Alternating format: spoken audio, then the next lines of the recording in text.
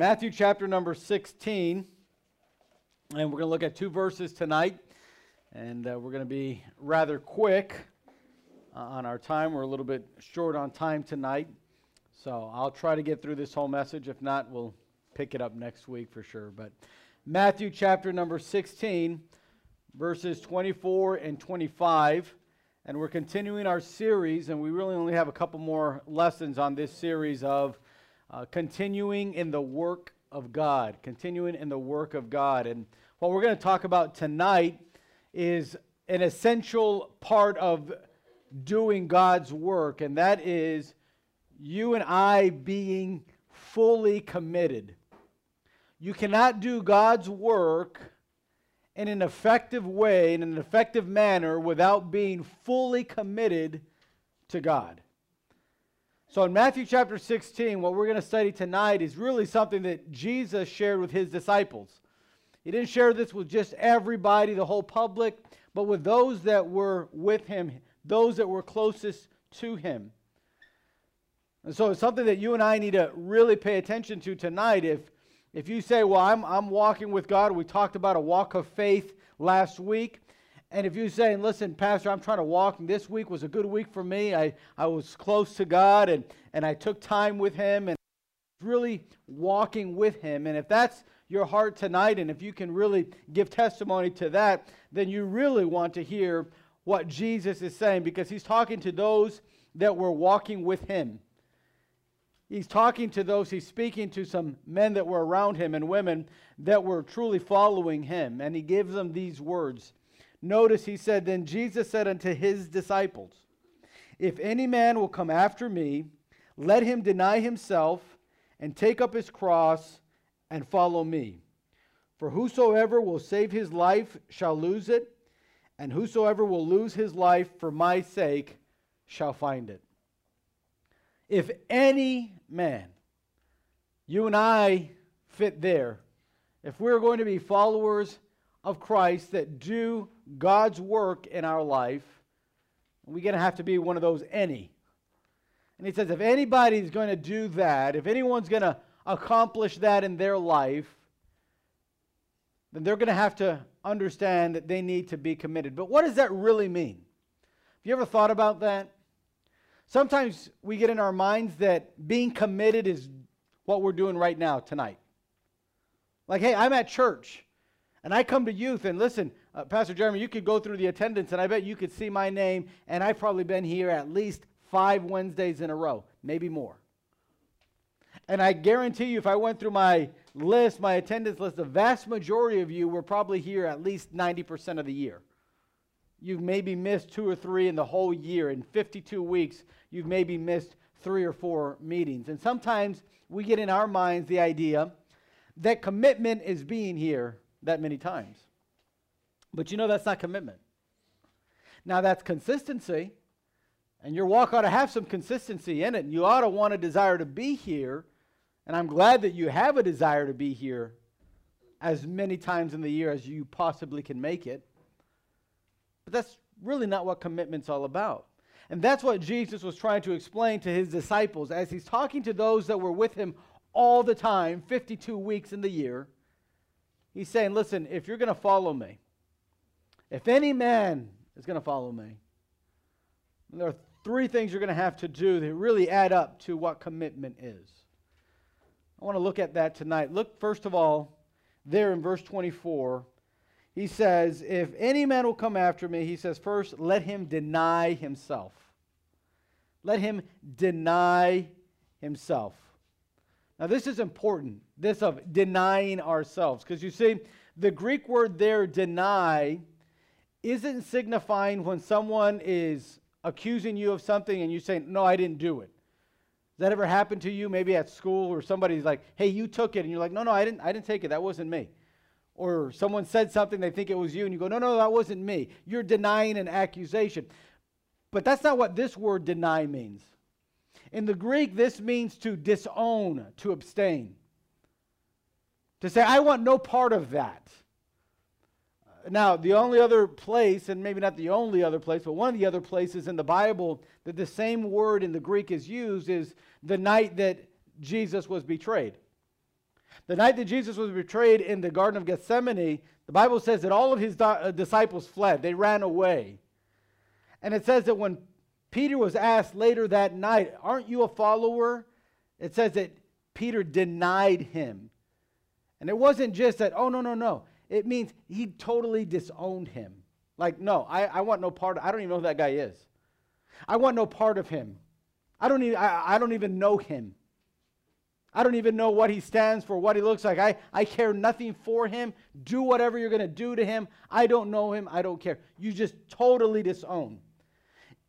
In my Bible reading this week, I was reading in the book of Mark, and I'm already at the, I'm doing a chronological Bible, and so when you read through a chronological Bible, it goes through when Jesus was first born all the way till when he died, and it goes through event as it happened.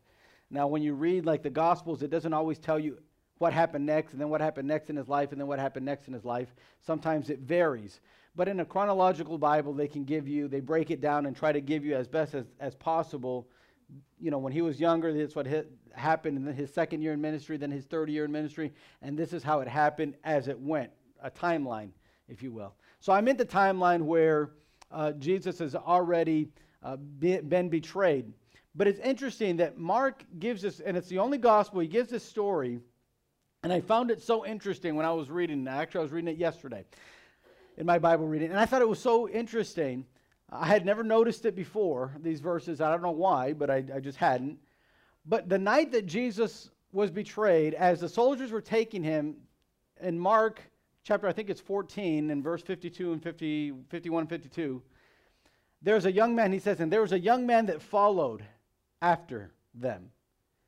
And he said, and the soldiers noticed the young man, and they went and they grabbed him, and the Bible says he was in a linen cloth, he was wearing just a linen cloth, and they ripped it off of him, and he ran away naked and wouldn't follow him any longer. And that's where the story ends. Doesn't say his name, doesn't say anything about who this young man was. Why was he following them? Was he a follower of Jesus? Was he just interested in what was going on? It kind of describes the hatred that these soldiers had when they went to get Jesus. They were just grabbing anybody. They didn't care. They didn't even ask questions. They were just like, if you're following us, then we're going to take you too. But it's amazing to me that this young man preferred to run out naked. He had no clothes underneath. Naked, than stand there with Jesus with clothes. And it made me think about that word deny, because that's what it means, totally disown. I'd rather do the very opposite than identify with you. So Jesus says, if you're going to be a follower of me, you need to totally disown yourself. Not just the idea of, no, it wasn't me. No, just say, I don't want nothing to do with that. To totally disown. That's the idea here. Now, why do we need to disown ourselves? I'll tell you, first of all, because of our nature. We have a sinful nature. We have a fallen nature. Psalm 51:5 says that we are born in sin. We're conceived in sin, and this sin is something that it absorbs every part of our life. And Jesus says, you need to deny that nature that you have. It's our nature to be selfish. It's our nature to be hurtful and hateful. It's in our nature. It's who we are. One of the reasons you need to deny and disown yourself is because there's really nothing good in you. That's what Paul, his life, where he says, I realize there's nothing good in me. That's important, young people, because let me tell you something. We can go through our life, and you can go through your teenage years thinking you're really something. We do a real good job of thinking we're really something. I wish I could say it's only in your teenage years, but it isn't. But it can start there. And you become good in a sport, and now I'm something. You do real good in class, and you get really good academically, and now I'm something. You get out of high school, and you go to college, and you get a degree, and now I'm something. And it's amazing how many times we can really disobey our parents, be disrespectful to our parents because, hey, we're something. And that's why Jesus said, if you're me, you got to deny that. Own that. That's not an attitude that can follow after me because you have that kind of nature. Quit thinking you're something because you're not. Paul said, man, I've realized in Romans chapter 7, and you can read it, in Romans chapter 7, Paul finally said, I've just found there's nothing good in me. Even those things that I think are good really aren't good. I found that my motives many times are very selfish, and there's just in me, there's nothing good. Because of why? Because of my nature. Because my nature is not one to follow after God, it's one to rebel against God. But not only because of our nature, also because of our heart. Jeremiah 17:9 says, the heart is deceitful above all things and desperately wicked. Who can know it? The psalmist many times says, search me, O God. Know my thoughts. So many times we've got to take time to say, man, am I really denying myself? Because you know what? My heart is wicked.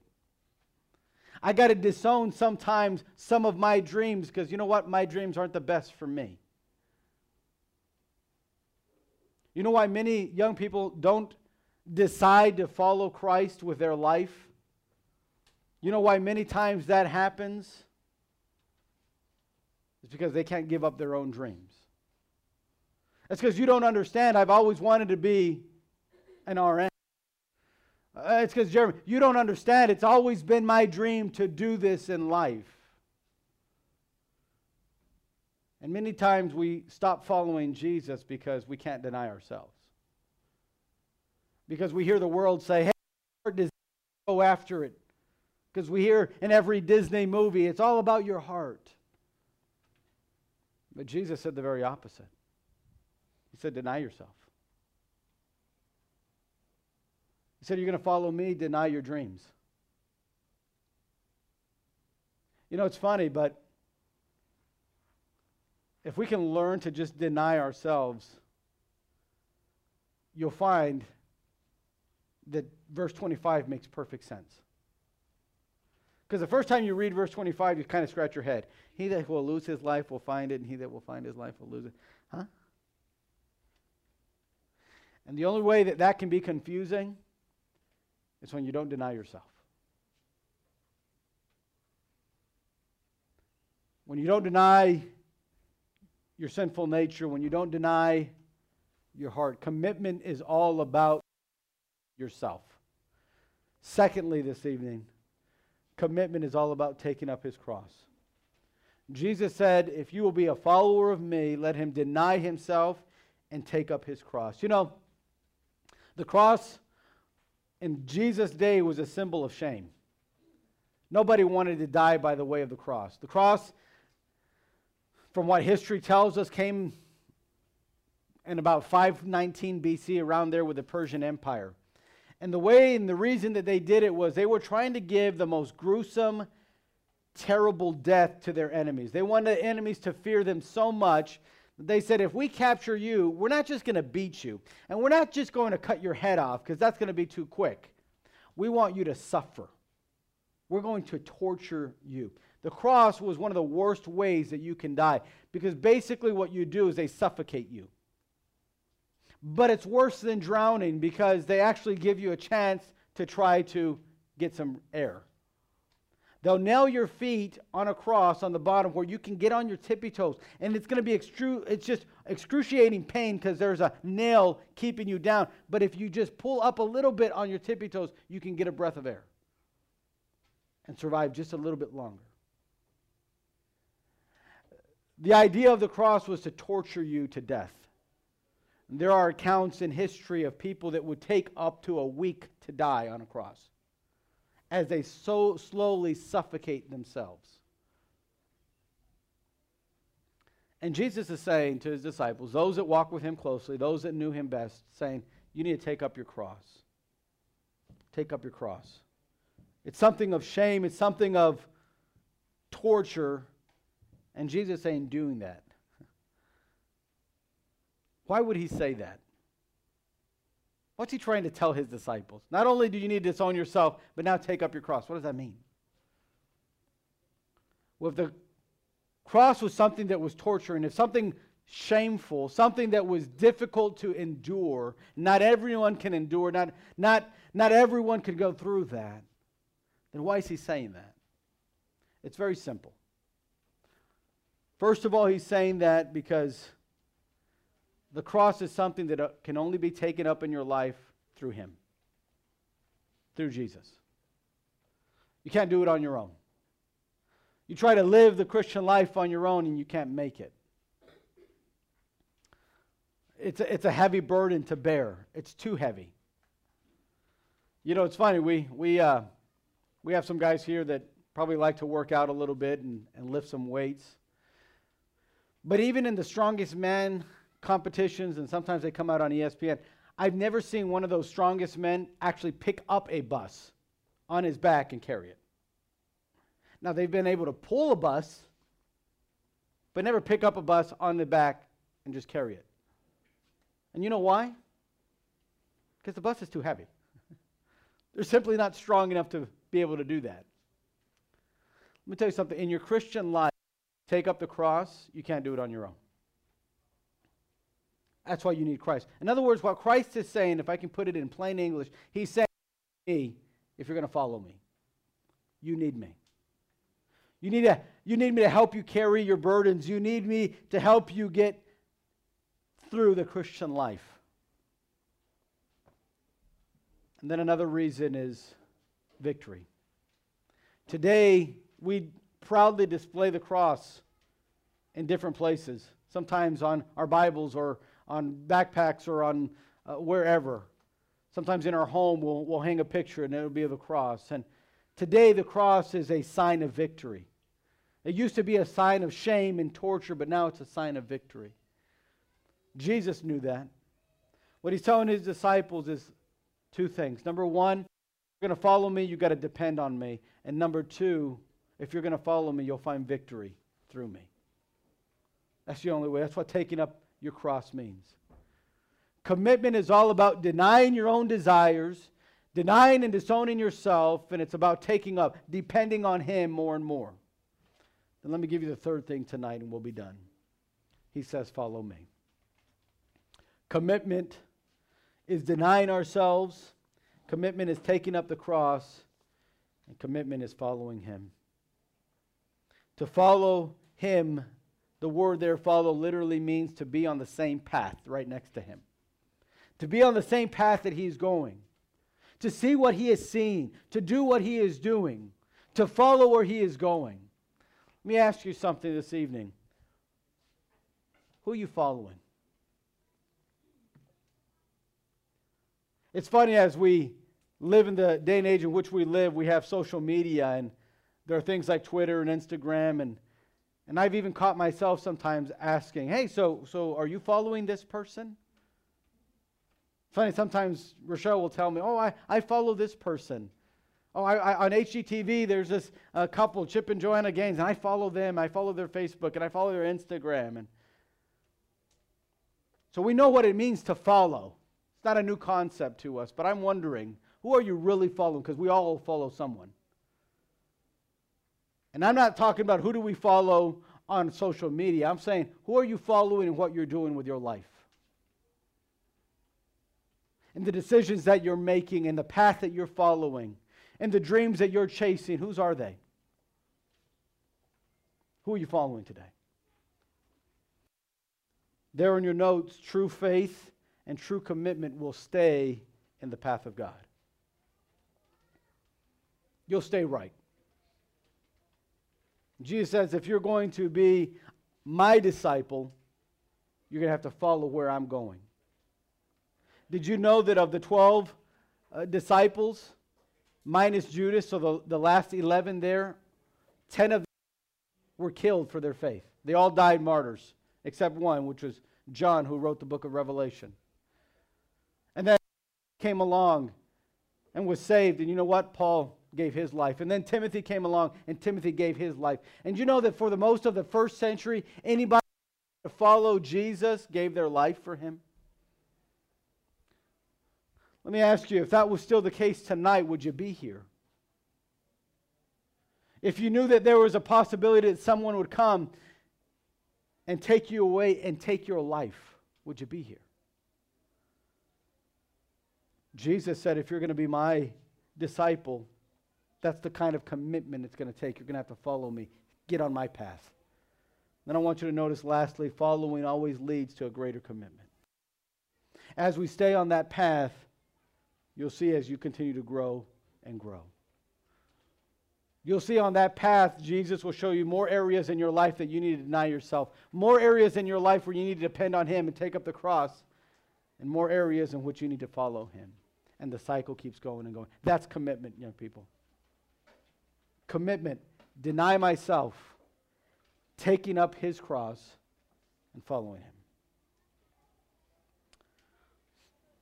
I'll just read this last quote. Joseph Stowell was writing about David Livingstone. He wrote this in his diary in a book called Through the Fire. He said, I think of David Livingstone, the pioneering missionary to Africa who walked over 29,000 miles.